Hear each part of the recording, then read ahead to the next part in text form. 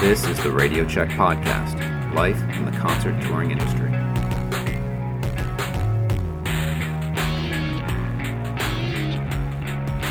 Hey, Brother Chris. Yet again, here we are, but it's been a while, so I'm feeling like I trudged through the desert and I'm now getting a glass of water. So it's great to see you and to be podcasting yet again. How are you, man? I'm good. It's been 3 months. This has been our Jesus. longest pause, and since we started podcasting. But as you know, life got back to the way it was before COVID, and got busy, and you just don't find the time as much as you want. I know, but what is heartening to me is that regardless of how busy you are still able to maintain the energy and the time to continue the podcast, because I think it definitely has a lot to offer the world, and that's a good thing. So I'm pretty excited. Yeah. I know we've seen each other recently, but I think I led on that. I caught COVID. I did. I caught COVID when we were in Europe. We started in Copenhagen, and I was advancing all the Scandinavian countries first, and they're like, hey, we haven't worn a mask here in 3 months. COVID's gone here. And and my international flight to Europe, I'm wearing a mask, and you get off the plane in Copenhagen and nobody's wearing a mask. It's as if COVID doesn't exist. And I took my mask off and I threw it up into the air, and I'm like, I'm free. It was like this wonderful moment. And boy, was I fucking naive. I was naive. I got into town a couple days before the Tool tour started in Copenhagen, and I'm riding the metro, no mask on. I went into a restaurant, no mask on. I'm walking around. I'm like, And we tested on our load-in day, and I tested negative. But 2 days later, show day, bam, popped positive. And I gave it to Kim, my production assistant. I gave it to Kahuna, my stage manager. So yeah, we didn't get out of the gate on the Tool tour in Europe very good, because I missed the first 3 shows. Kim missed the first 5 shows. Kahuna missed a few shows. It was just a hot mess. So God. I did catch COVID, and yeah. Any symptoms? Did you get sick, or? I was out for 5 days exactly. I had a really awful headache for about 48 hours, and I got congested, and then I felt better pretty quickly. And then I tested negative on an antigen test, went back to work, wore a mask. And then some other things started happening. My chest started getting all funky, and my sinuses got all funky. So there was some residual after effects of COVID that I dealt with for a couple of weeks, but it went away, and I'm back to normal. And and I kind of have this bit of free feeling, like I've gotten through it, I've got antibodies, and I'm protected now, and I kind of walk around, head held high. Head held high. Well, more like my shit doesn't stink. Okay. Kind of thing. But it's been a couple months now, and the antibodies are starting to fade. So I'm gonna be back with the rest of the cattle in line to get swabbed, and Yeah, I've heard of a couple of stories of people letting their guard down, just being tired of it with summer and more outdoor events and whatnot, and it's just people, then they get COVID and they're like, crap. Okay, I guess it's still here. So it's still there. It's still there. So I'm in Pennsylvania now. I'm at State College, Pennsylvania, doing production rehearsals with Roger Waters. It's going well. We've got the stage up, we've got the video up, the lighting's up, and it's looking really, really cool. We just started running imagery through the screen for the first time last night, and it's pretty fucking impressive. Then we'll be here for a few more weeks, and we start doing shows. Right on. Oh, how about you? What are you doing? Yeah, I just moved finally into a longer term situation, and in Connecticut, and I'm only about a block from the beach, which is pretty sweet. But I'm just getting to know the area, and it's a whole new environment for me. So it's pretty exciting. So all is good here. Traveling a lot in June myself for my work related stuff, and then hopefully just getting ready to have a great summer. So, and then with hopes Nice. of catching you guys, I think in August, based off of your calendar and where I'll be. So, Nice. yeah. But anyway, but it's I'm glad that you're all fully recovered and you had that experience. And well, not hey, it turned out okay, Oh which is good. God, I thought I wasn't going to get it. I really did. Yeah. It just, it caught me.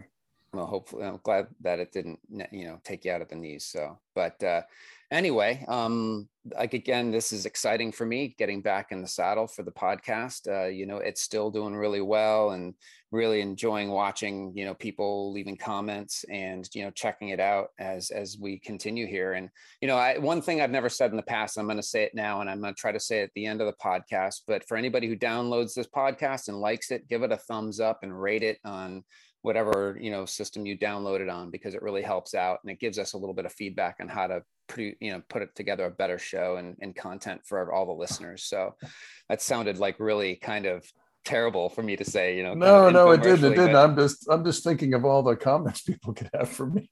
Yeah. So, but all that being said, this is going to be great for me because we have an awesome guest today that I know very little about, but I know you're really excited about it. And so I'm really interested in hearing their story and, and everything going on in their life. And, and again, just creating, strengthening this community and with communication and stories. So anyway, that being said, bring us in. Yeah. Very dear old friend and great touring companion. And we've done a lot of stuff together. We've been friends for about 20 years, and he's a guy that, you tour with lots of people, but you make friends with, a fraction of them. He's a guy that I've made friends with, and I hold his friendship very, very dear to me. We've got Mr. Joe Paul Slaby. How are you, Joe? Good. How you guys doing? No, we're good. We're good. You look good. Oh, well, thank you. Thank you. As do you. It's good as do you. We just finished working together. We just did 5 months of Tool together. So we got to hang out and chat and talk and, relive the old days of post-COVID and pre-COVID and all this stuff. And where are you right now, Joe? You're in Albuquerque, I think. Yeah. Yeah. New Mexico. And I'm working for this singer of Tool, Maynard's project called Puscifer. Yeah. And have you guys started doing shows yet? Excuse me? You started doing shows yet? Yeah, we're doing shows. It's a little lighter than Tool, It's like it's got a comedic element and it makes it fun. There's performers other than the band. They're sorry about that. There's a lot of people that I know from Tool. There's certain crossover, and it's a great show. It's a lot of fun. Nice. So how many shows have you done? 4. Yeah, 3. You guys went straight from Tool to Puscifer rehearsals, didn't you? Yeah. Maynard's getting he's vying for the hardest working guy in showbiz award. He doesn't mess around. He just goes from one thing to the next. Yeah. And, from this, he'll go straight to harvest his grapes and make wine. And yeah, that's interesting because obviously our the reason why we know each other is because of Maynard. You and I are one of the few people that have worked for all of his bands. Correct. Puscifer, A Perfect Circle, and Tool. There's probably less than a half a dozen of us that have managed to make its way around. And so that's the basis of our friendship and our touring relationship. We met on A Perfect Circle in 2004, right? 2004. We did no. Did you do the first Perfect Circle opening for Nine Inch Nails? I did. Yeah, that was okay. So that's 2000 probably. Yeah, we met in 2000. Yeah, when the Perfect Circle on the very first tour, opening up for Nine Inch Nails when we were doing the Fragile tour. So that's when we met, and then I went on to work with A Perfect Circle on their second record. Yeah, so we went around the world on that one. Oh man, that was a blast. Yeah, Puscifer just did a show at the Hollywood, the Greek Theater, and Billy Howardell's new project opened. And he had Danny Lohner in his band, the guy who was playing bass in Nine Inch Nails back in the day. So it was kind of fun to catch up with him and reminisce.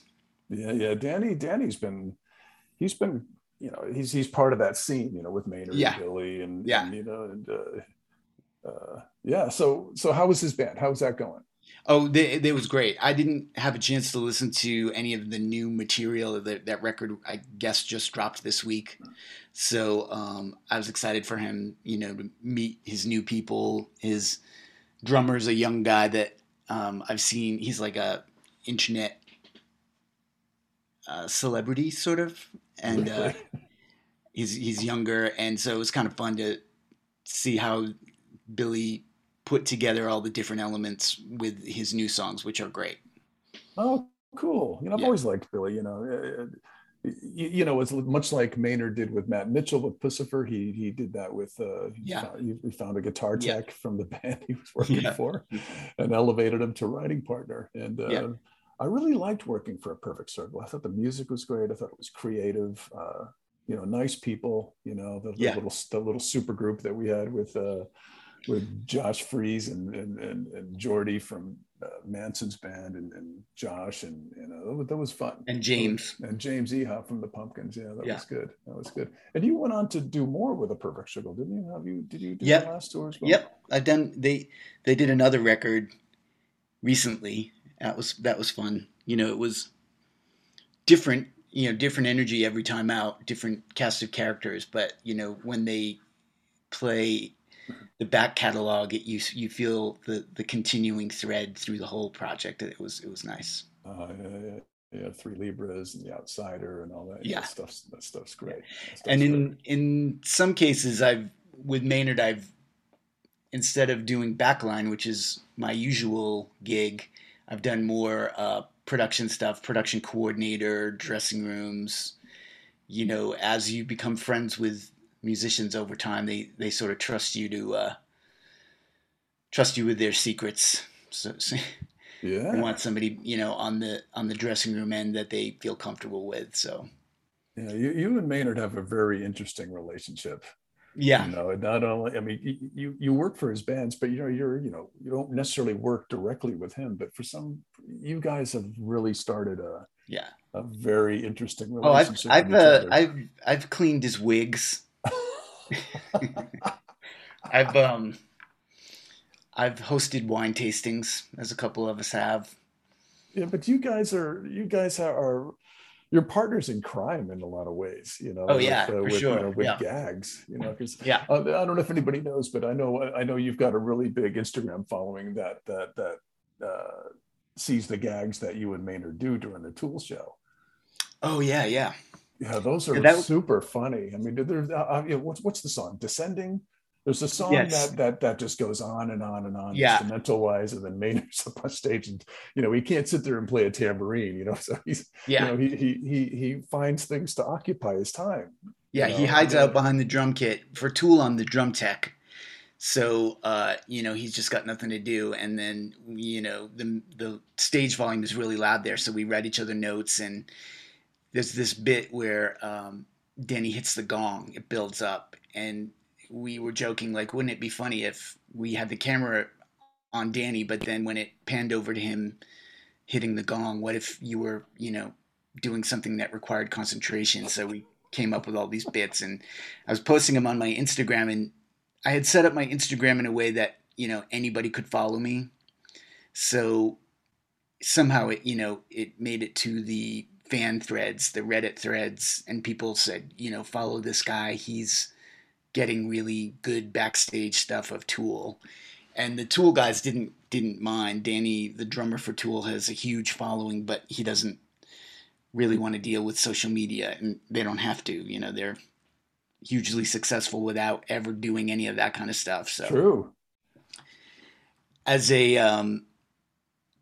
oh yeah, my Instagram name is Joe Slaby, Joeslaby. If anybody out there wants to follow it and see lots of footage of Danny Carey, it's for drum nerds basically, and that's part of the reason I like to do it, because I myself am a drummer and a drum nerd, so I know the kinds of things that those people will enjoy. Like I go, check this out. This is how he sets his bass drum beater. And people go, yeah, I've always wanted to know that. And Danny has a lot of really unique choices for gear. he collects vintage electronic stuff. So there's a couple pieces that people have heard on those records that they go, I've always wondered what that sound is, and I know their questions. I've been meeting them for years. Like, when you go to a call, there's certain local hands that are always drawn to like guitars or drums. The one guy on the drum crew always comes up, and he's the guy that wants to know, like, what ride cymbal is that, and what snare drum did he use on this record? Those kind of questions. So for years I've been answering those questions individually, and now it's just like a slightly bigger audience. Yeah, And then, I've watched some of them. They're funny. They're like tips from Joe. yeah, yeah, When tuning ahead, it's best to start like this and do that. And yeah, yeah, yeah. it's really, Yeah. it's very cool. But going back to, the whole Maynard tomfoolery thing, when Hmm. Danny hits the gong and Yeah. he's supposed to do, you record these and you videotape them as, little Yes. skits for your Instagram. Yes. And with the one, tell me about the first one that was really funny with the board game you were using. Oh, the first thing I did actually is I just shot him hitting the gong because I thought people would dig that, because in the middle of this crazy crescendo, he is able to pick up this big mallet. He's a big, strong guy, and whack the gong. So I had put that in there, and then we thought, well, oh, and then visually, what I didn't realize was I have a drill on stage, and Maynard had picked up the drill, and he was pretending to shoot the gong like a gun. And the light just flashed enough that some people caught it. Some people were like, "Hey, was that Maynard back there shooting doing something?" And then that's when we got the idea. So the first thing we did was he's building a Jenga tower. That game Jenga. Oh, You know, right. and then Danny hits the gong, the whole thing falls down, and he starts screaming at him. And then another time, it's the board game Operation. Yeah. Where you're with the little tweezers and you're Yeah, trying to so fit in the little hole, and if you I'm touch the putting sides, yeah. yeah, I'm putting that on the list every day, and our production coordinator Kim is going, "What? You want me to buy Operation?" I'm like, "Yeah, trust me, this singer wants it." So he's playing Operation, and he loses the patient. Of course, we had because of COVID, we had masks, and the nurse on the tour had all the gear you'd wear, rubber gloves and everything to actually perform surgery. Oh, yeah. That's good. Yeah, those Instagram things are priceless. Are you still doing them? You continuing to do them on Pussifer? Um, I will, yeah, I will. Right now, it's probably more boring drum stuff, and I'm working for another drummer who is got a really unique kit that I'm sure people will be interested in. I haven't yet. On He Pussifer. and I are still getting to know each other, so I haven't like asked him for that kind of What's his name? Who's the exposure. drummer in Pussifer His right name now? is Gunnar Olson, and he's a great guy. And the Tool guys all came to the Pussifer show in Hollywood, so he met Did they? Danny and Justin. Yeah, Adam watched from the stage, and Justin and Danny were out in the crowd, so he got to meet them, and they were super cool to him, and Oh, how cool. I'm nice when really happy that they everybody. all came to see him Yeah, at the me too. show. Yeah, me Yeah. too. It was great. I didn't get a Gunnar. lot of time with him because, of course, I was loading a truck, but Yeah. it was Gunnar nice. Olson. Is that a rock star name or what? Yeah, totally.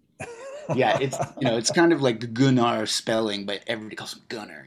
And he's got that. He's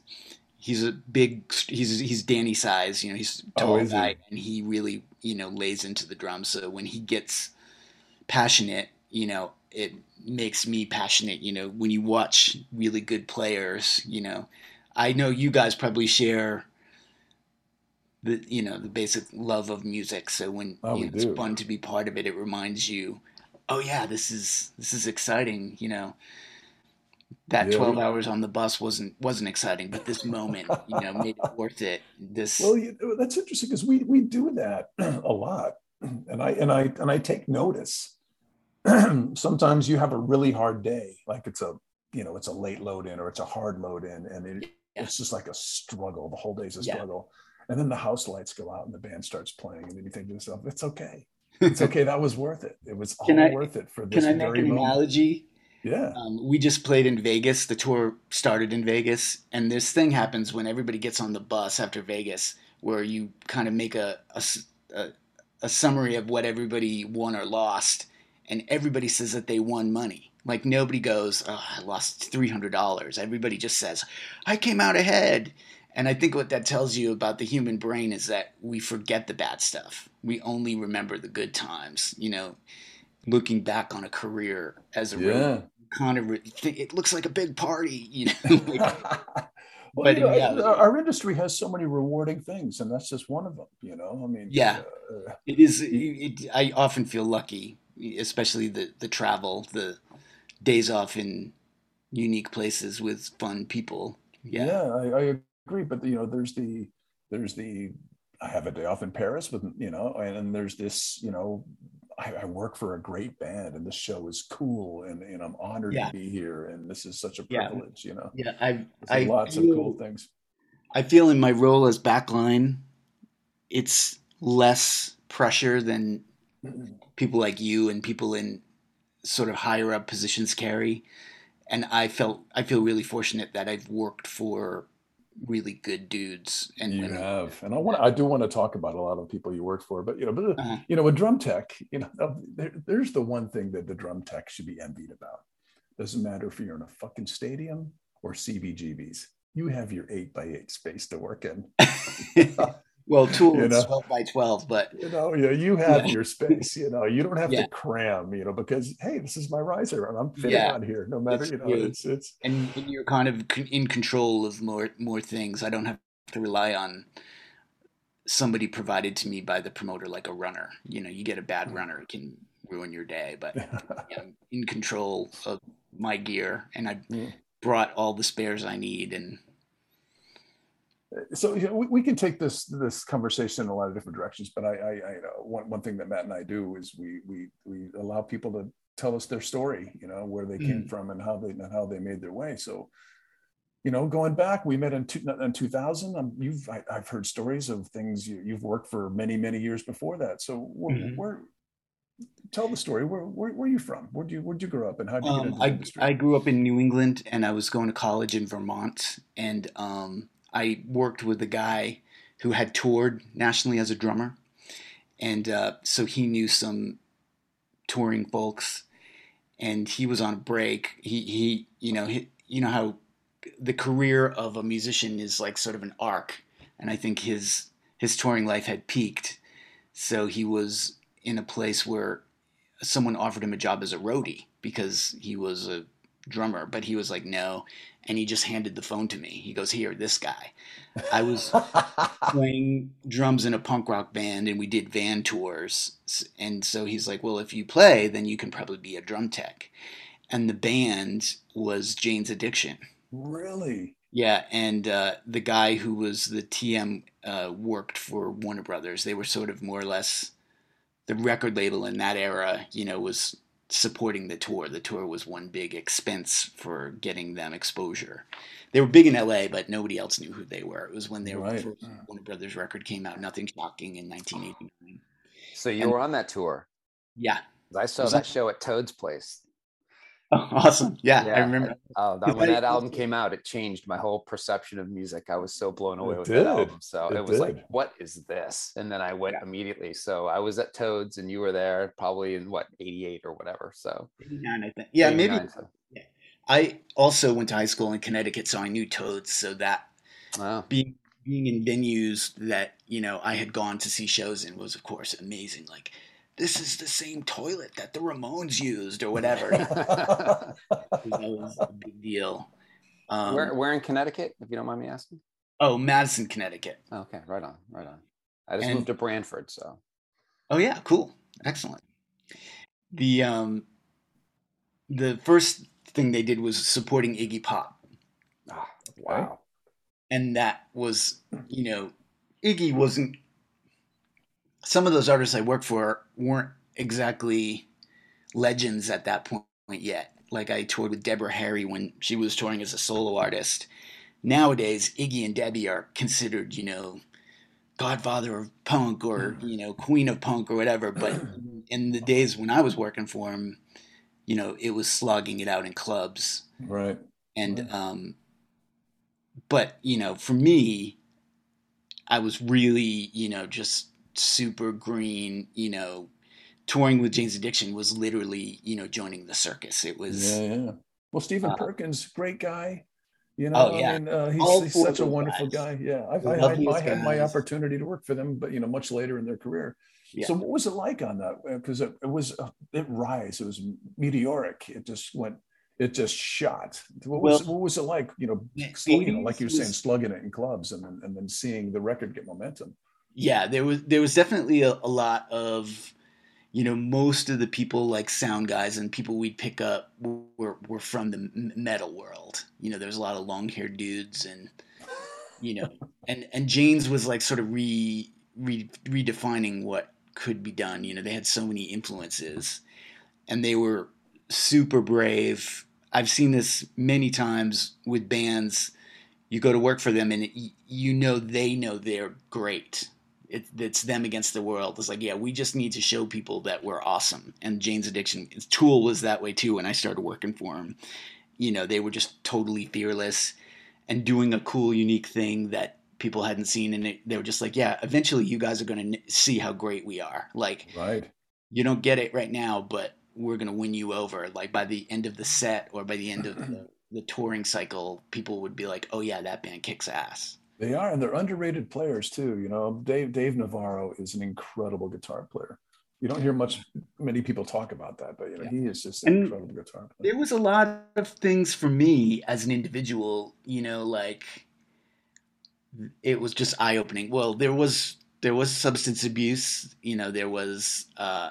it was things would get canceled because somebody had to go to rehab. It was very there wasn't it was the era of pre-barricade kind of late 80s, like I spent most of my time fighting people off the stage, or like one show in London, somebody just stole Dave's pedals, and we had to dive into the crowd. We had to stage dive to get him back so we could finish the show. In the middle of the show. It was at an encore, but it was still like, hey, wait a minute, you can't just walk away with that digital delay. We need it. Um, Right. there's videos like when I look, whatever managed to end up on YouTube. There's this great video where I'm like frantically doing something on the edge of the stage, and Perry comes up behind me and starts like fucking with me, but I have no idea. Like he's like moving his crotch, at the back of my head, and I have no idea because I'm like trying to, hold somebody off or something. Oh, funny. Oh, And they funny. would always, they didn't want security to roughhouse their fans, so we would instruct people, let us deal with it, because if somebody came on stage, it made the most exciting part of the show if Perry like randomly interacted with a fan. That was accepted. Yeah, yeah. There was a show in, I think, Phoenix, where it was a bowl, and so they were playing at the bottom of the bowl, and it was probably booked before somebody's rehab, so 6 months had passed and they had gotten much more popular. And the stage set was from the cover of Ritual, was like a kind of a fetish, like a Santeria, like candles and knickknacks. We would just go to junk shops and buy stuff, and we decorated the whole stage. So a girl comes on stage, and we're like, what do we do? And Perry's like, she's cool. And she just starts dancing. So it was that song, Stop, if anybody knows Jane's Yeah, Addiction. yeah. Sort of frenzy builds up. Then another girl gets on stage, and she's just dancing, not bothering anybody. She's not like interfering with anybody's ability to play their instrument or anything. And then a dude comes up, and we're like, okay, what now? And Perry's like, no. And the guy's being cool. He's like, oh, the girls are doing like go-go dancer bit. That's what I'm going to do. I'm just going to dance. But of course, at a certain point, the floodgates just opened, and everybody was like, it's okay to run on stage. And the stage was the lowest point, so everybody could just easily access the stage, and the whole stage just got overrun. And we just had to grab the guys and get off to the dressing rooms, and they stole all the stuff. Oh, no. And then we, it probably took 10 minutes to clear the stage off and then bring the band back. And they picked up the song at the exact moment where they left. Wow. Steve Perkins had a board tape of it, and we reminisced about that. Like, wow, that was so much fun. Like, and then from the bus, we saw the fans going home with the stuff, and we're like, hey, we need that back, you know. So you did the first Lollapalooza tour. Yeah, that was great. That must have been exciting. Yeah, it was super fun times, you know. Well, nobody knew what it would end up becoming. You know, it was just, hey, let's Yeah. just do a tour. Let's call it Lollapalooza. Perry curated it. You know, Hmm. what were some of the bands on that? Remind me. Rollins Band, Butthole Surfers, Living Color, Nine Inch Nails, Susie and the Banshees, and Jane. Wow, Yeah, wow, yeah, wow. Now it was in sheds, right? yeah, all across the U.S. And it probably wasn't as long as it became, you know, later when it was a name that everybody recognized. It was probably only about a month of shows, and that was also at Jane's Addictions. You know, they knew they were going to break up at that point. It was No, their, they did. you know, final thing. We ended up fulfilling an obligation to do some dates in Australia after that, but more or less that was the you know the last run for that band. Right. It's interesting because I did the very last Lollapalooza, you know, which was in 2003, you know, with James. I was working for Audio Slave, but, you know, James did Oh, the I very remember last that one. one because it was Audio Slave, and I had worked for Brad because I had toured with Rage Against the Machine, and it was Jane's because I knew Steve, and I can't remember who I was there with though, but was Tool on that or No, somebody no, else? Tool wasn't on there, no. Somebody else I worked for was on that. There was three drummers that I had toured with. Oh, wow. Yeah, yeah, Yeah, so okay, so you went from Jane's Addiction, you did Nothing Shocking, then Ritual de la Habitual, the yep. second tour, then they break up. Where do you go from there? I mean, were you still like, hey, I still want to do this for a living? Or were you thinking of going back to playing, or what were you? No, you know, I look back at that time and there wasn't. I didn't really have a plan. But when people call you and go, "Hey, do you want to do this?" I would always be like, "Hell yeah! You want to pay me to come?" You know. So one thing just led to another, and maybe you've seen this happen. You know, of course, you learn by doing. You know, every time something goes wrong, you go, "Oh, I'm never going to let that happen again." You know, it's not like you start out any job knowing exactly all the things. You learn as you go. And I think because of the reputation of Steve Perkins, I got a lot of work because people said, "Oh, that's the guy that works for Steve Perkins." You know, it was like Steve Perkins is great, so that guy can't be that bad if he takes care of Steve. I Yeah, did yeah. Tim Alexander with Primus for a while. Obviously, I said Brad Wilk with Rage Against the Machine. What Oh, what's and what's then which Rage tour did you do? I did Evil Empire and Battle of Los Angeles. Really? Yeah, Oh man, when they classic were stuff. when they were just playing big venues and rocking from the front row to the last row, everybody on their feet. I've never been worked with a band that could quite rock people the way Dude, that are band you did. kidding me? Yeah, It's just yeah. I stood on the side of the stage at Woodstock when I they was there. Yeah, on that Battle of Los Angeles tour, yeah, and I was just in awe. yeah. I just stood there with Also my great mouth guys. open, going, "What the fuck?"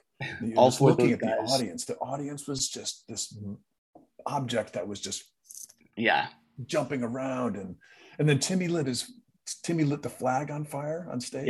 yeah. Remember that? Oh my god, that was crazy. Working for them because they're openly political. They dare to be, you know, to say things, you know, Saturday Night Live, all that kind of stuff. Yeah. They like I was working for them. It was really early when I started working for them. We're doing a loadout and I saw one of Brad's drumsticks chewed up, and I thought, oh, some fan is going to want this. And I kind of shoved it in my back pocket. We load the truck.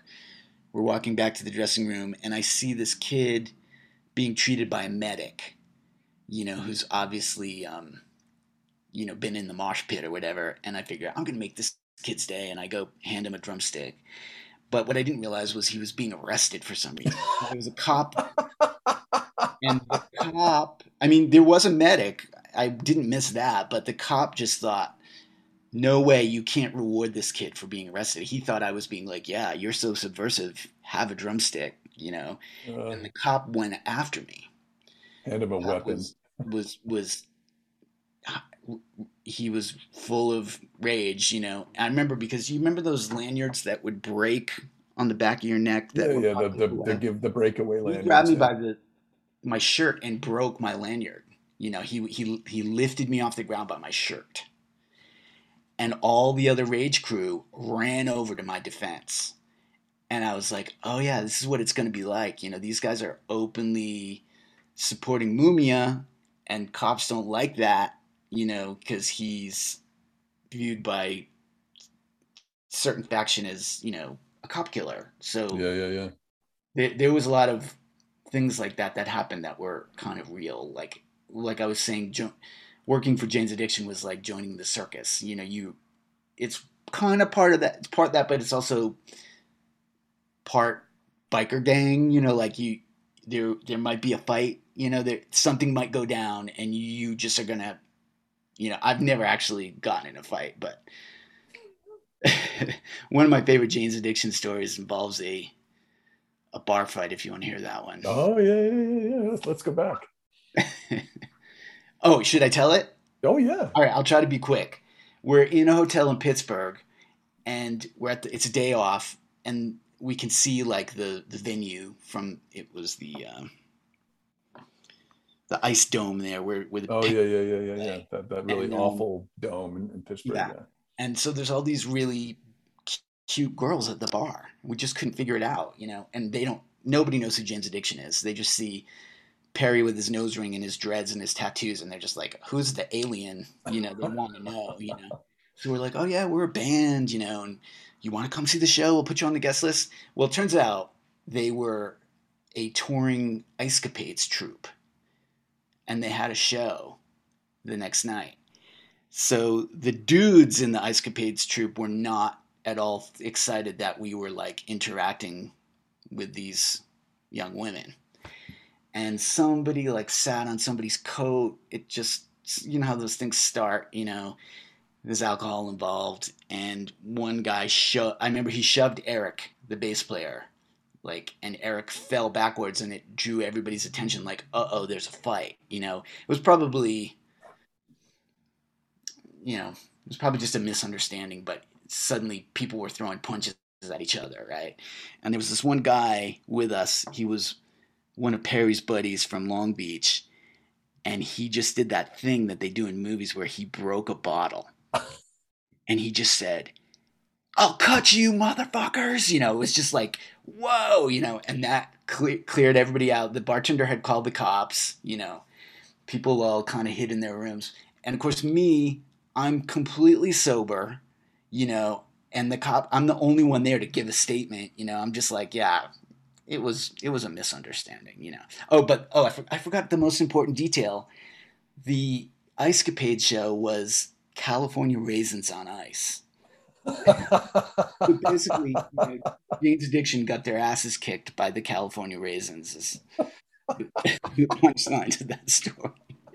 You know, that was a thing. It was like the promoting raisins in California. They had this commercial, and it became like a Saturday morning cartoon, and then it became an Ice Capades show. So those were the guys that beat us up in a bar.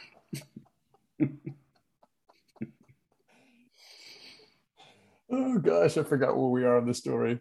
Okay, so Oh yeah, sorry, I digress. okay, so we're in the '90s now. You're working for some of the coolest bands of Yep, that yep, decade. You know, Jane's Addiction. yep, yep. Rage Danny, Against of the course. Machine. I've been working for Danny Carey since the early '90s, and so I got to watch Tool grow from, you know, from the original lineup with the Paul, the original bass player, and clubs, and put together records that, you know, now people look at as, you know, totally, you know, iconic and legendary things. You know, it's nice to see at this point, you know, them getting those kind of accolades. You know, they've managed to stay together this long, and you know, so Yeah, yeah. Danny Carey is such a good player, and he's such a good dude. You know, I've only known him for a few years, and you've known him since he was a kid. yeah. You know. The joke I had about that Instagram is there's a couple.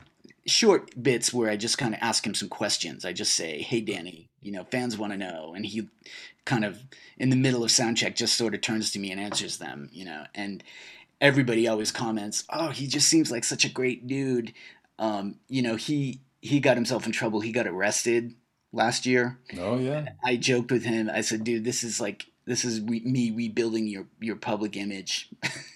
Because people will see that you are genuinely a nice guy and that He is such a good dude. My favorite part of the day working for Tool, see Danny before the show needs to be handled in some way. Like yeah, Danny, it's 10 minutes, yeah, Danny, it's 5 minutes. Because you go into his dressing room and he is listening to prog rock or heavy metal or something.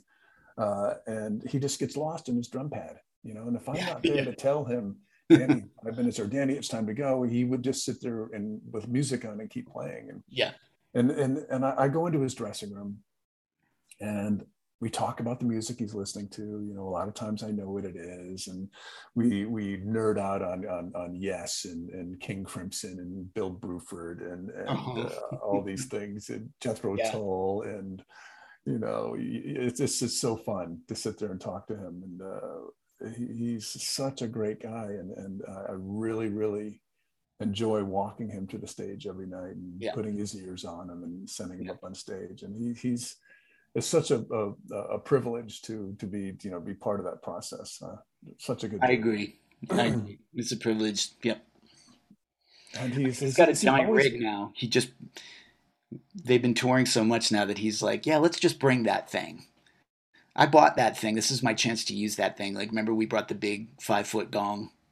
Yeah, yeah, yeah, yeah. Yeah, like he'll just the digital marimba, this modular synthesizer. There's just not even an inch of space to add anything else in his massive And setup. it's kind of cool, and it's very retro. I mean, the original synthesizers. I took a music class when I was in high school in the late '70s, and the synthesizers were patch cords going from Yeah, hole to hole, yeah, and then you would turn a knob. yeah. It He wasn't it collects wasn't them. it wasn't a, it wasn't a keyboard, like Yeah, you think of a synthesizer now. And so Danny has that in his drum rig, this big rack with all these cables coming out, this patch yeah. cables going from here to here to here to here. Yeah, This is nowadays all that stuff is miniaturized, but it's the same components and the same patch interface that you would, to build a signal path from a right. signal generator to all the envelopes and And everything. he's into it because every day we come up for sound check, he doesn't come up and sit on the drums. He comes over and stands next to the synthesizer and Yeah, starts twisting because that's knobs the and doing thing that sequences. And needs tweaking every day. yeah, yeah, It yeah. needs the one of those dials. Just moving just a fraction will affect the whole chain. All right. And a digital You've got to, marimba is super cool too. yeah, yeah. That's a rare piece for sure. Well, I mean, he played it on the record, and so he wants to feature it in the show. Yes. Yep. It's very, And very it cool. looks super cool too. We mounted it over his big gong and it just looks super cool. He's sort of gone, I think, in a way, now that Neil Peart has passed, Danny is filling that role for the people who love drumming, the big epic drum kit, Yeah, yeah, 160 degrees of stuff. yeah. He's an athlete up there in a lot of Yeah. ways. Yep. He the things he's able to do and maintain at a specific speed and timing, and Yeah. it just goes on, and like your arm would fall off if you try doing that yourself. Yeah. It's Yeah. incredible. Yeah. And I watch him warm up on his drum pad, and he does whatever, it's a paradiddles or whatever these Yeah. things, these exercises that he does, and Yep. he just sits there and kind of daydreams and just and gets lost in it, and Yeah. it's super, super talented and dedicated, and he practices and works really hard. He deserves all the credit he gets. So okay, all right, we're back in the '90s. You're working again, Yeah, I Tool. Oh, toured with, as you know, with Perfect Circle. I worked for Josh Freese. yeah. He's kind of, got a lot of gigs. I did other work with him. I toured with Sting. Oh, you did Sting stuff with him. Hmm. Oh, He toured with Nails. I did some of that. Jeremy Berman was his tech on most of the Nails stuff. But when Jeremy got married that one summer, I went out with Nails. Um, I Was did a replacements tour with Josh, which was fun, which was a blast. really Yeah. Josh is he's anybody who knows Josh Freese is he's not only a great drummer, but he's so interesting to watch play.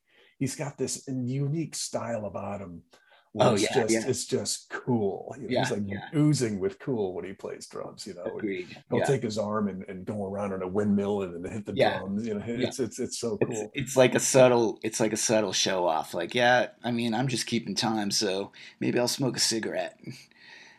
Maybe like I just play with my right hand while my left hand checks my email.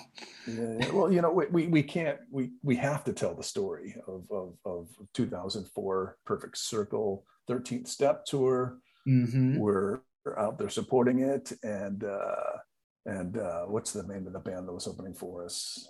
Oh, the Mars Volta. The Mars Volta is Yeah, opening I up ended for up us. working for John Theodore as well after that tour. But John Theodore is a great drummer. He's stick with stick Queens with of the the Josh Stone story. Age I think now. I know where this is going. They were playing Buses We're Park. playing in some convention center, Yeah, and it was actually here. It was actually in New Mexico, I it think. was in Albuquerque, yeah. And Yeah, there's this big, wide open convention space that we turned into catering. So the kitchen's there, the dining room's there, the yeah. buses are parked there. It's like this big, wide open space. And all right, tell the story. What happens? They were messing around. Somebody bought, as you do on a day off. It was a remote control airplane or something that we were chucking around, running around, and John threw it, and Josh went to get it and slipped on the asphalt or It cement was and concrete, yeah. concrete and broke his kneecap. Yeah, he went down. We were all watching it because Yeah, everybody's laughing. There's this thing flying through the air, yeah, and Josh is weaving around catering tables, yeah, looking yeah, up, trying to catch this thing, yeah, and yeah, just dumps, man. And he yeah. went down, and he did not get up. Yeah, I remember he went to the hospital. They X-rayed it. It was split. But this is what I think you're getting to is that he was able to play the show by playing the kick drum with his left foot. He's right-handed, so he plays bass drum with his right foot. And it was in it was in like a cast that he had to keep his legs straight. Yeah, it was a long cast. So we just put the wheelchair behind the kit. We set up the bass drum on his left foot, and then the hi-hat was permanently closed because he just couldn't play it with his left foot. Well, he had two hi-hats. He had an open one and a closed one. So because he didn't have a foot to open and close the hi-hat, so we set up two of them. So we had a closed one and an open one. And then he just did the show. He did the show. So instead of playing kick drum with his right foot, he played kick drum with his left foot, had an open and closed hi-hat, and we played the In a show as wheelchair. if nothing happened. Yeah, It was incredible. yeah, But okay, so he takes this fall. We call an ambulance, and I've got my hand over my face. The tour's over. I'm thinking, what are yeah. we going to do? We're going to cancel tonight. We're sending him away with the runner to the emergency room, and we're just kind of like all just really nervous and anxious and hoping. And the production office phone rings, and it's Josh. He's calling me from the hospital. I go, hey man, so what's going on? He's like, put Joe Paul on. I'm like, but how are you? Put Joe Paul on. So I call you on the radio. You come into the office. Yeah. I hand you the phone. Yeah. And he's essentially explaining how we're going to save the day. And you're like, okay, Yeah. okay. And then you hang up the phone and walk off like, Joe, what's up? He goes, we got this. We got a plan or something like that. And you run up under the drum kit and you completely He comes back from the hospital with crutches, with a cast from his hip down to his ankle practically. And we get him up on stage. I think Mars Volta was doing the set change. It was during the set change. Mars Volta had played, and he's sitting there going through the kit, and then we did the show. It was just, and I looked at him after the show, and I said, "Are you okay?" He essentially saved all of our jobs. That Agreed. tour was going home. Yeah, the buses, the trucks, everything was going home, and he saved the day. I was talking to Gunnar on the tour I'm now on about how it feels when someone you admire is watching, And sometimes I think Josh was one of those guys that like he knew it was going to be a story. He was like, I'm going to do this. I'm going to kick ass and everybody's going to remember the day that I played, Lefty, I took a lot of photos in those days, and I found a picture of me pushing his wheelchair, and I put it on my Instagram. And in the comments, Oh, people how were like, cool. "Oh, I saw one of those shows. I remember, you'd wheel him up there every day, and he'd play the show with his right foot totally, straight out in front of Immobilized, yeah. him." Oh, that was such an amazing thing. Yeah, He's that's a legendary thing. That was yeah, legendary. yeah. Agreed. Yeah, and Okay, John. so we're into 2000s. We're working for Perfect Circle. Yeah. What else did you do? I mean, on and off with Tool. What else did you were you Well, I doing? did. Kind of. You know how you end up on gigs that I almost like. I did a bunch of tours with the singer Natalie Merchant. Oh, right. Like Tool was out doing like Ozfest or something, but Natalie played Lilith, and those were really good tours. They were selling well, so there was great catering, and there was amazing artists. I met Amy Lou Harris and Bonnie Raitt, and Sarah McLaughlin had, and her partner at the time was her drummer, and I loved hanging out with them. And they had a dog on tour with them, and Natalie was last on the bill before them. They finished the show every night, so they would let me babysit their dog while they were sound checking. It was just such a nice experience. You know, Dogs are fun. I mean, the Tool guys are really nice guys, but there was something nice about touring with women on the crew. Like there was just more. It was more It's, it's good energy. energy. That's good It's energy. really good Yeah, energy. exactly. Yeah. When you were talking about going from Tool to Natalie Merchant, it brought me back to a memory. I was finishing the Nine Inch Nails Fragility tour in 2000, and as you go from tour to tour, we're finishing up Nine Inch Nails, and Trent asked me, goes, "Hey, so what are you going to go do next?" And I said, "I'm going to go work for Matchbox 20." Yeah. The look on his face was, he felt betrayed, offended. He was Yeah. like, "My production manager is not going to go work for Matchbox." I said, "Yeah. Yeah. It was just one of those things, Well, this other thing happens too with bands that they think what they're doing is the end all. I'm an artist. Everybody, you sit in catering and the wall is covered with photographs of all the other artists who played that venue. You're in a shed and it's Britney Spears and Van Halen and Billy Joel. Everybody who's ever played that event is like watching you eat. But to me, it's like, yeah, it's show business. There's lights, there's a PA. People go to a concert and buy a T-shirt. What say Tool? What Tool's doing isn't really that much different.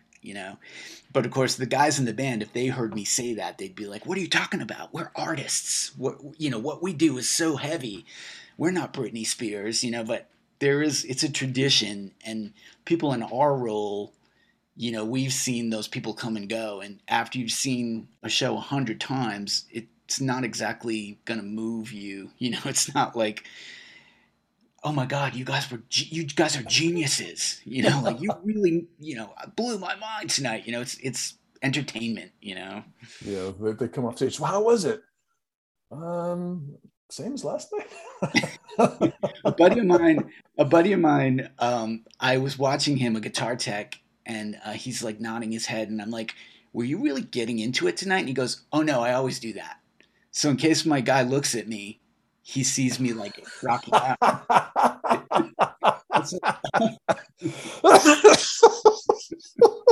But that's part of your job, right?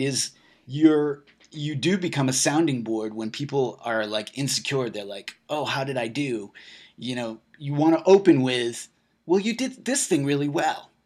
And then later in your critique, you can kind of throw in something that you think they should pay attention to, but you open up with, "Oh man, it was great. What are you talking about?" And another thing that people in our role, I think, see a lot is the real pros don't acknowledge when they've made a mistake because they know they're giving a show. It's part of professionalism is Right. to smile Have you ever seen that footage of Van Halen? It was on the one of their reunions with David Lee Roth, and one of the encores was Jump, and it opens with this kind of heavy synth intro that was on the record. Yeah, yeah.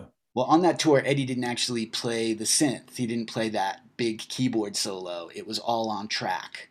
He just plays guitar. So basically, as we know, we've been to the hot dog factory. We know what goes into the hot dogs.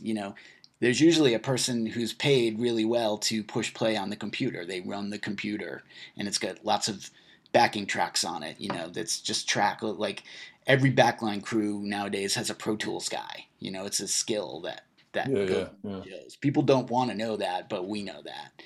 So the intro plays, and then the really noticeable ba, ba, ba, ba, ba, ba, that comes on. But what's happened is the rig, somebody has accidentally reset the sample rate of the Pro Tools track, the keyboard track. So it's a half step off, right? So David comes in and he's hearing that and he starts singing to that melody. But when Eddie comes in, it sounds like he's out of tune. But he's not. His guitar is totally in tune. It's the track that's wrong. Right. But he doesn't know, and he just smiles right through the whole thing. Like you see him go, and he puts on his tuner, and he looks, and he goes, "Nope, I'm in tune." And he's looking over at his tech, like I don't know what the fuck is happening, but something's wrong. Like you can tell the guys know this is wrong, but they just play through it, and I'm like, that's professionalism to me. Yeah. Like the fans don't want to see you bumming out. The fans don't want to see you screaming at your techs or whatever. Just kind of go, hey, something's wrong over here. Hey, we need you. Come on out. Yeah. Well, I appreciate that. Well, going back to the Tool guys, since both of us have such a relationship with them, Yeah. we do an intermission in the show where they come off. They sit for 10 minutes, and every night they come off, and they're such perfectionists. They always talk about, or one of the band members will go, "Oh man, I'm really, really sorry, but I this wasn't right, or I didn't do that right, or I came in a little like a fraction of a second too early, or whatever." And the rest of the guys in the band are so supportive, going, "No, man, it was fine. You were great. It's fantastic. The show's good." And even on shows that they know probably aren't maybe as good as others, they're still super supportive of each other, and they're all, trying to keep each other in the game and with a positive attitude. And I really always appreciate about them. There's this professionalism, but a friendship and a brotherhood and a love for each other, and they're so supportive of each other. And there's another thing that can happen too between backline guys is you've seen the show so many times that when your guy messed up, like yeah, of course. And so if they're having a debate about it, no, dude, it was you. No, it was you. The crew all knows. They do. We're like, actually, like in Tool, more often than not, Justin is the guy who holds it together. The bass player is the glue. And when I know right away when he turns to face the other guys, it's like, uh-oh, we're on the brink of losing this. Will you guys please pay attention to me? And he's the guy who's always right.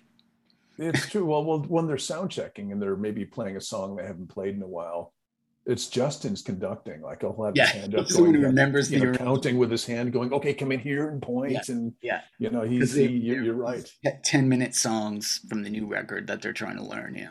Oh, I know. The show is. You look at the set list and go, "That's it." No.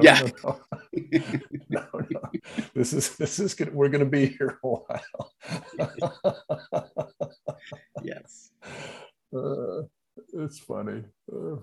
So yeah, love working for Tool. I would work for them anytime. It's a pleasure, and we've got a good bunch of folks out there too. I mean, we all. Oh man, that's the best. Yeah, they've put together some great people. The bass tech Scott Dock came in, and he's just like, man, I love this tour. Everybody's cool. And I agree.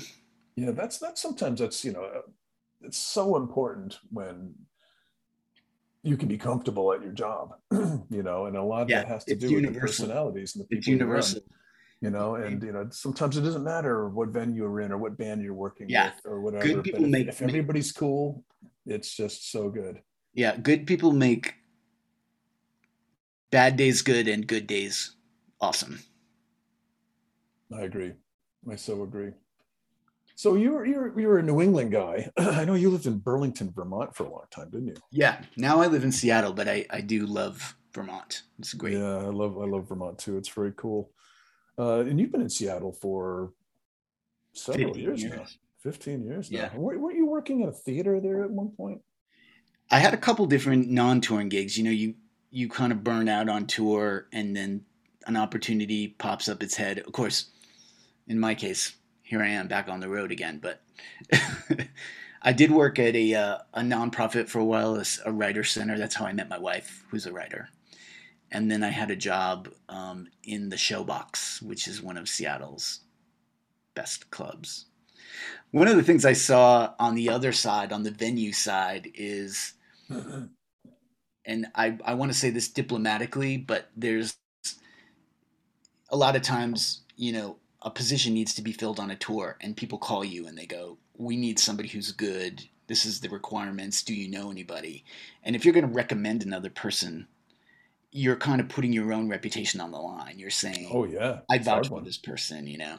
And when I worked in clubs, people would find out about my touring experience, and they'd be like, "Oh, I would love to get into that." And it wasn't always the kind of person I would be willing to vouch for.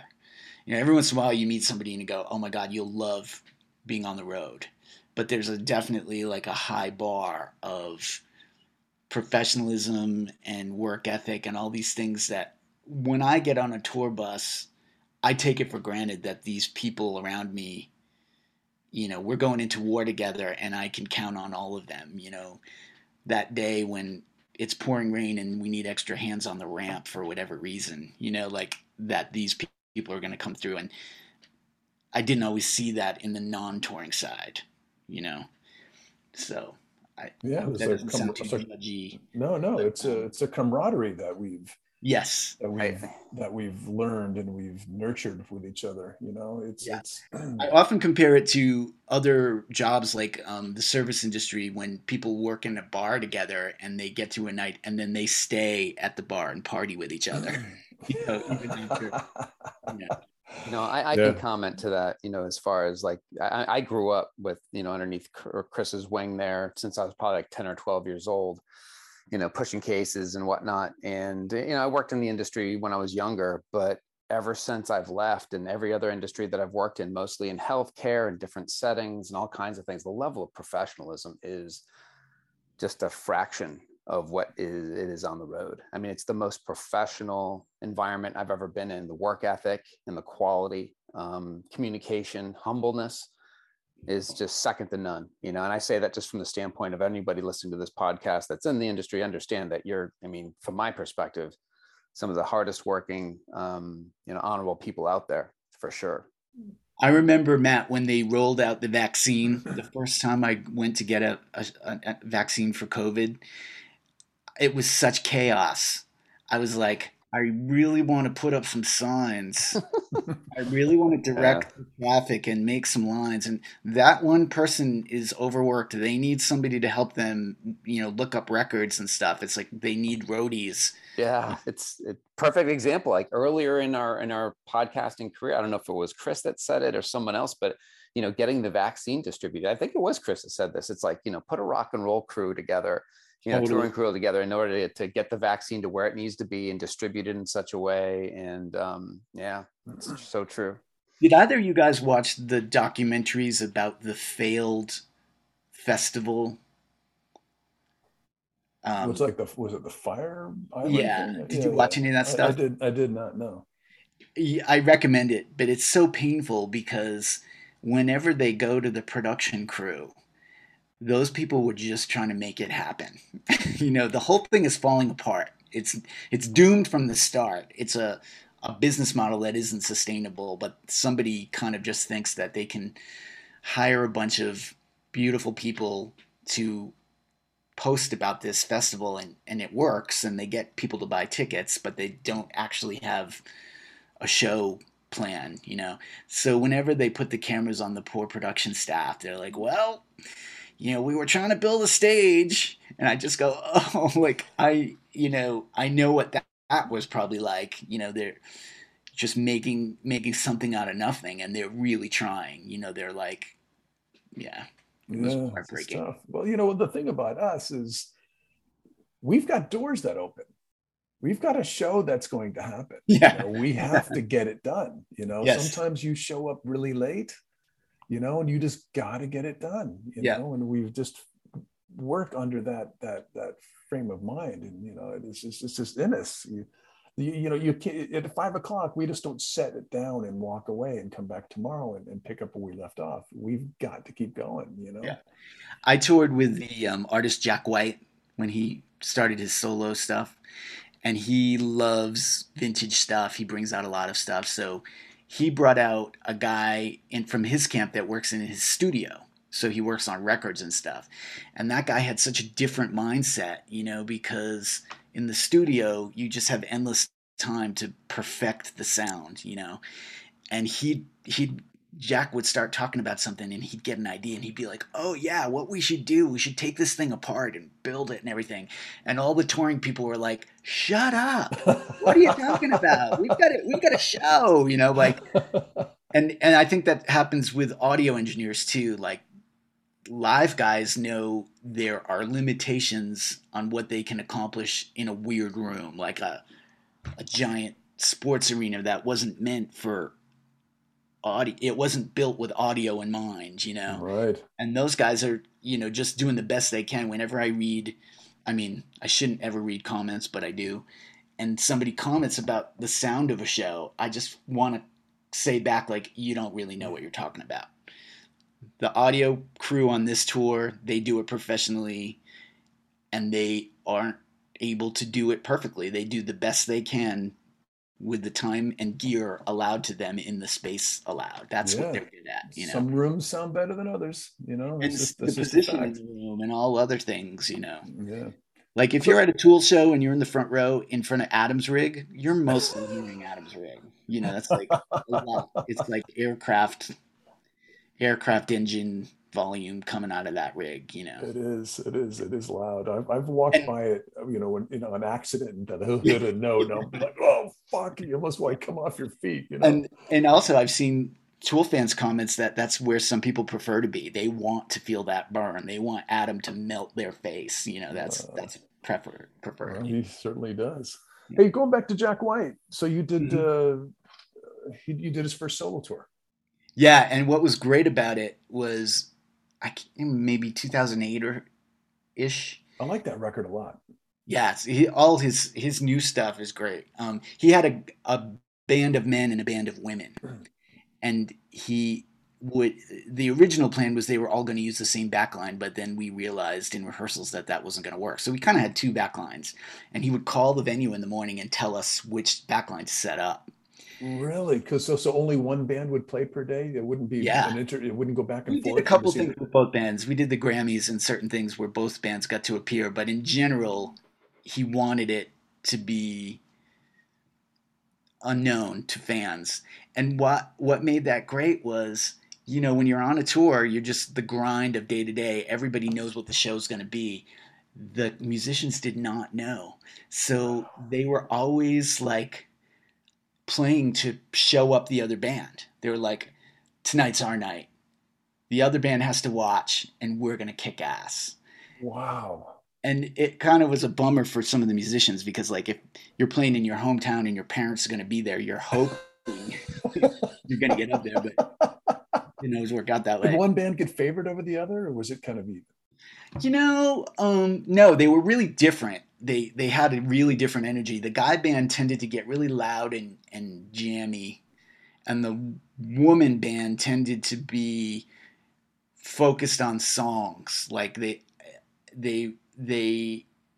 it's really, you're in a different way. You're talking about a basic difference between men and women. Men will There's no bravado. There's no talk more yeah, than they yeah, need yeah, to, and yeah, women yeah, give each other space. yeah, But yeah.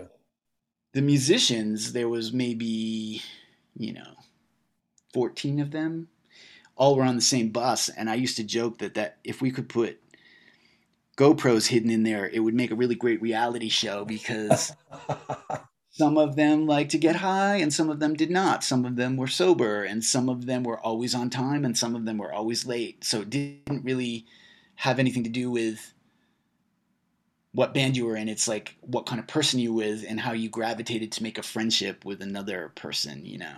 Right. So I think that was part of Jack's brilliance, was keeping, like, he doesn't make a set list. He just calls out songs. It's really always, there's always the potential for there to be kindle something amazing, and that energy of the two bands pitted against each other, not really against each other, they were really supportive, but there was definitely competition as well, you know? Right. Did you have to wear a suit on that show?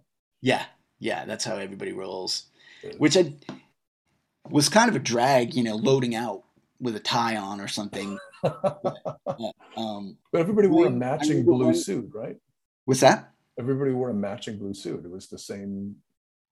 No, I think we.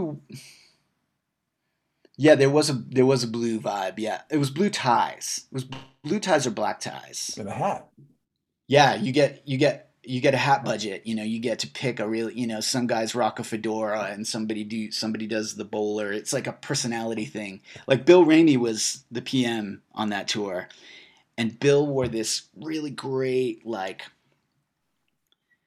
Canadian cowboy hat, like Mountie kind of thing. Flat brim. Like what was that movie with the oil baron? Oh yeah, there will be blood. Yeah, it was that hat. Oh, I love You know, that hat. for that big imposing guy, you know, with this big beard. That was Bill's hat, you know. Oh And wow. Yeah. the sound guy Hutch, total styler, just fucking owned that Western look. You know? He's the guy. We did the Grammys, and Taylor Swift was big that year. She opened the show, but Hutch was in the sound booth. Hutch is a he's not touring now, but he for a long time was associated with Queens of the Stone Age. He was their guy, and so Hutch has this desert guy look, the big long gray Yeah, beard. I You know know, Hutch. Yeah.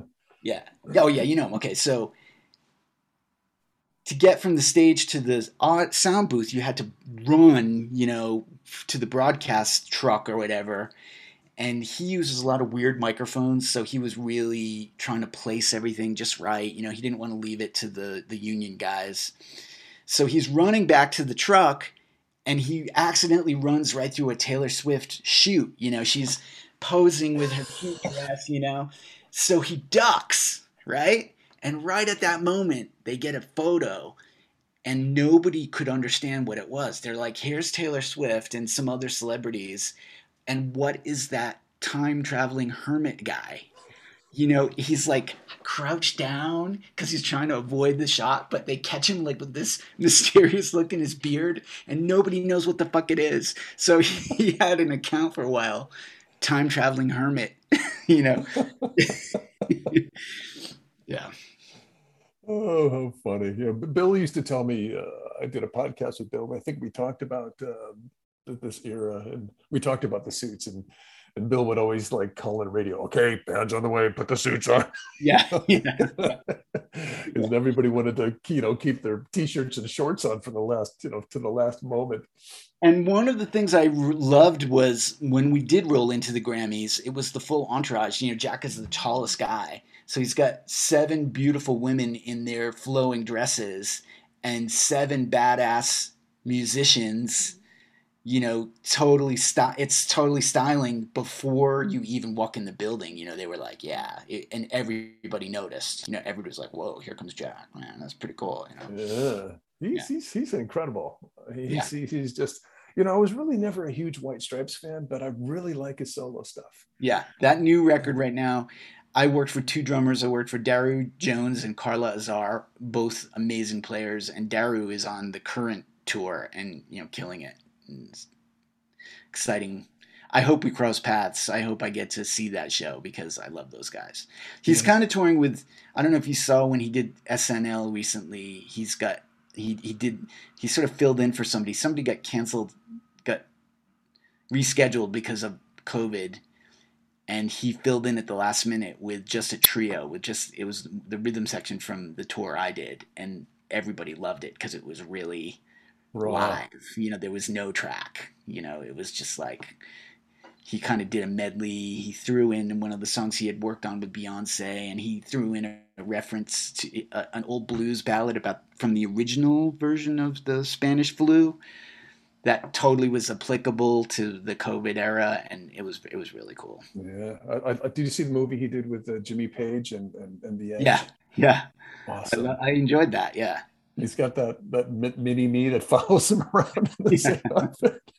It might get loud. yeah. It That was might get loud. a great film. Well, the movie opens up with him building a guitar out of a piece of plywood and some nails, and it Yeah, was an electric incredible. guitar. He puts a pickup under the string. Yeah, that's in one of their. I think it's in the his building Third Man, where he has a live room where you can do a gig and have it go direct to disc, direct Oh to wow. vinyl. You know, they'll Yeah. make a master for you, or in the record shop part of it, there's a booth where you can make a record, and Neil Young did a record Neil in Young there. did a whole record in Yeah, that booth. Yeah. I love I I got a that. just I copy of that. Yeah. I just went to the new Third Man Records in Soho in London. It's pretty cool. You know, Oh, awesome. Yeah, it's very tiny, but it's still it maintains that very Jack White chic vibe. You yeah, know, yeah. it's very cool. I was visiting with somebody else, and I called up his people, and they gave me a tour of the Detroit place, which Yeah. there's a record plant that you can. Yep. It was fascinating to talk to the engineers about. Those presses work with hydraulic. Yeah. You know, the press, the way they get the Yeah, they energy to gave a spin. tour for me and Jesse, my one of the touring mates of mine, and they actually made a record right in front of us. They put The puck. they melted it, the puck, Yeah, and yeah, they smashed it and did the whole thing yeah. right in It's front pretty of us. awesome. It was pretty cool to watch. Yeah. So who are some of your favorite people? You know, we've talked about a lot of people, but is there anybody that we're missing that just begs to be spoken of? Like for me, it's always exciting to meet somebody whose records you loved. Right. You know, I mean, I know in certain cases, it can be a disappointment to meet one of your Oh, I idols. know. When we were just on tour, when Tool was on tour in Europe, I coincidentally found out a friend of mine, her son was going to music school, and he was being taught by Budgie, the drummer from Susie and the Banshees, who I've toured with, and I hadn't seen in ages. And I was really hoping it would work out, that I would be able to reconnect with him. Tool's lighting guy also toured with him when he did his project called The Creatures. So we both, really wanted to see him. But those records for me, when I got to work for Budgie, it was amazing because his drumming meant so much to me. And I had So all the you worked for Blondie Susie and the records. Banshees. Yep. Yeah, right after Lollapalooza, because that's how I Wow. met them. That it was Dave actually that really befriended Sue and Budgie because he was such a huge fan. He gave Susie a really cool guitar, the day we met them, the day that whole show was coming together and everything. Um, but I was a huge Blondie fan, so I considered Debbie my friend, and that tour was early enough in my career that it was seeing the world. Like she was really big in Europe and Australia. So um, Chris Stein, who was her partner in Blondie, was on the solo tour that I did with her, and he unfortunately just left Blondie because he's getting too old to tour. He doesn't really want to do that, but Yeah. I consider both of them friends that you know Nice. I was excited when her autobiography came out. I was really excited to get it, and I was reading it. And I was like, I know all this stuff. She told me all these stories. Like I don't need. I read it. I thought it was great. Yeah. You know, and the stories of her being robbed and all these Oh God, things. that was You know, brutal. That was oh, brutal. yeah, And she just, you know what? She's strong enough to tell the story, you know, and put it in her book. yeah. And I think that's good. I think that's valid. Like don't paint a rosy picture of things that were tough. Times that were hard. Yeah, yeah. But I was doing the Glastonbury Festival probably in the last 10 years, and and Blondie were like the Legends. They did the Legends set, which is like at 10 o'clock in the morning or whatever.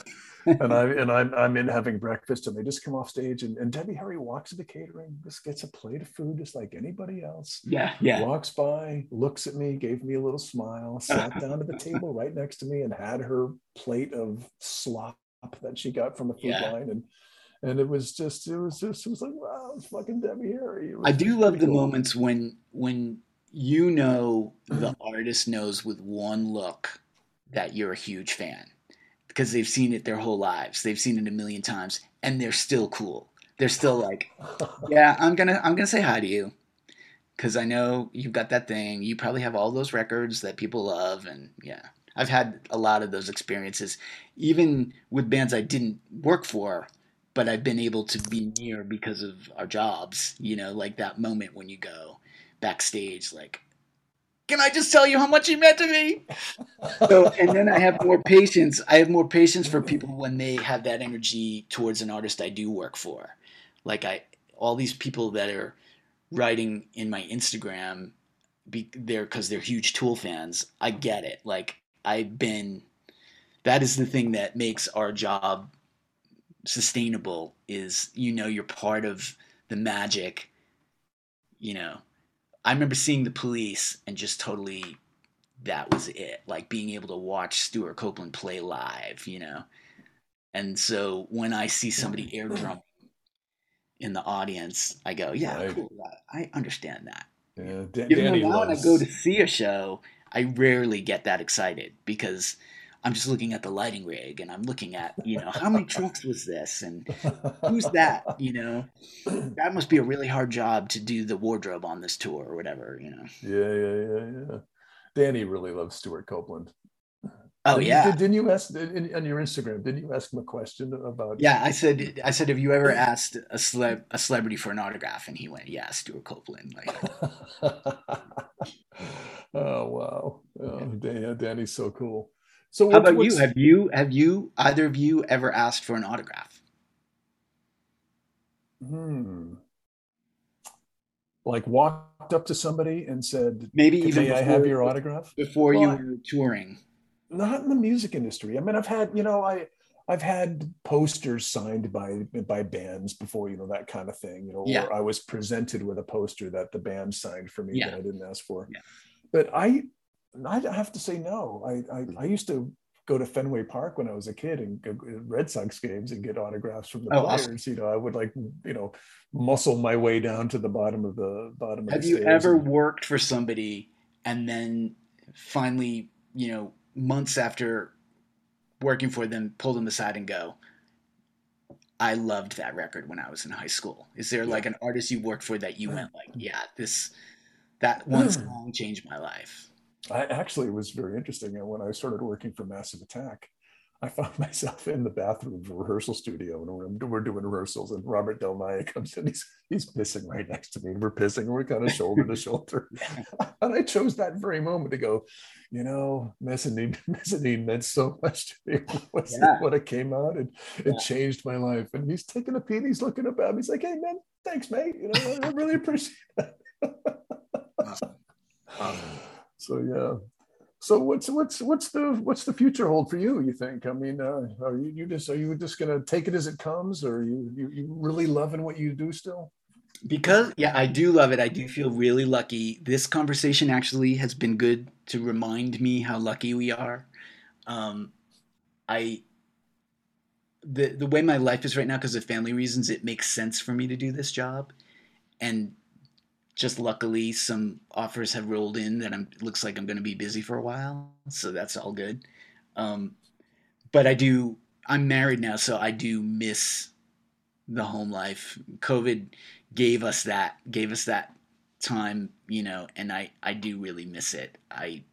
I'm less, I think part of the fun of being on the road is when you're single, that ability to go out and find adventure. It's different for me as an older dude and as a married person. Yeah. But I do love it. I love the work, and I love to be around other competent people, which you don't as we were saying earlier, you don't always find that in other professional contexts. You know, especially in music. You know, people go, "Oh, you have so much experience working in this. You should go do this job." And I'm like, "Well, it doesn't pay as good as touring." Yeah. And it's it's such a different thing that it's like, if I'm going to do that, if I'm going to stay in music and I'm going to work events and I'm going to be working from 9 p.m. to midnight at a show or whatever, I might as well tour. You know, that's where the good work is, and the good people. And Yeah, there's something about it. It's totally addictive, you know. yeah, And when you've not toured for a while, and then that the schedule's coming and you're getting ready to yeah, go on the road, and it's yeah. getting closer, and Oh, I and totally. you're looking at the calendar and you're looking at your days off, and it's just Yeah. there's nothing like it.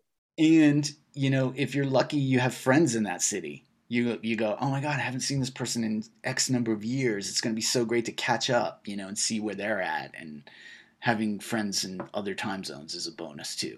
Yeah, I mean, it's starting to feel normal again, but we're still Mhm. dealing with COVID, and we're just still dealing with it. Like Yeah. I was telling that earlier, I'm in rehearsals.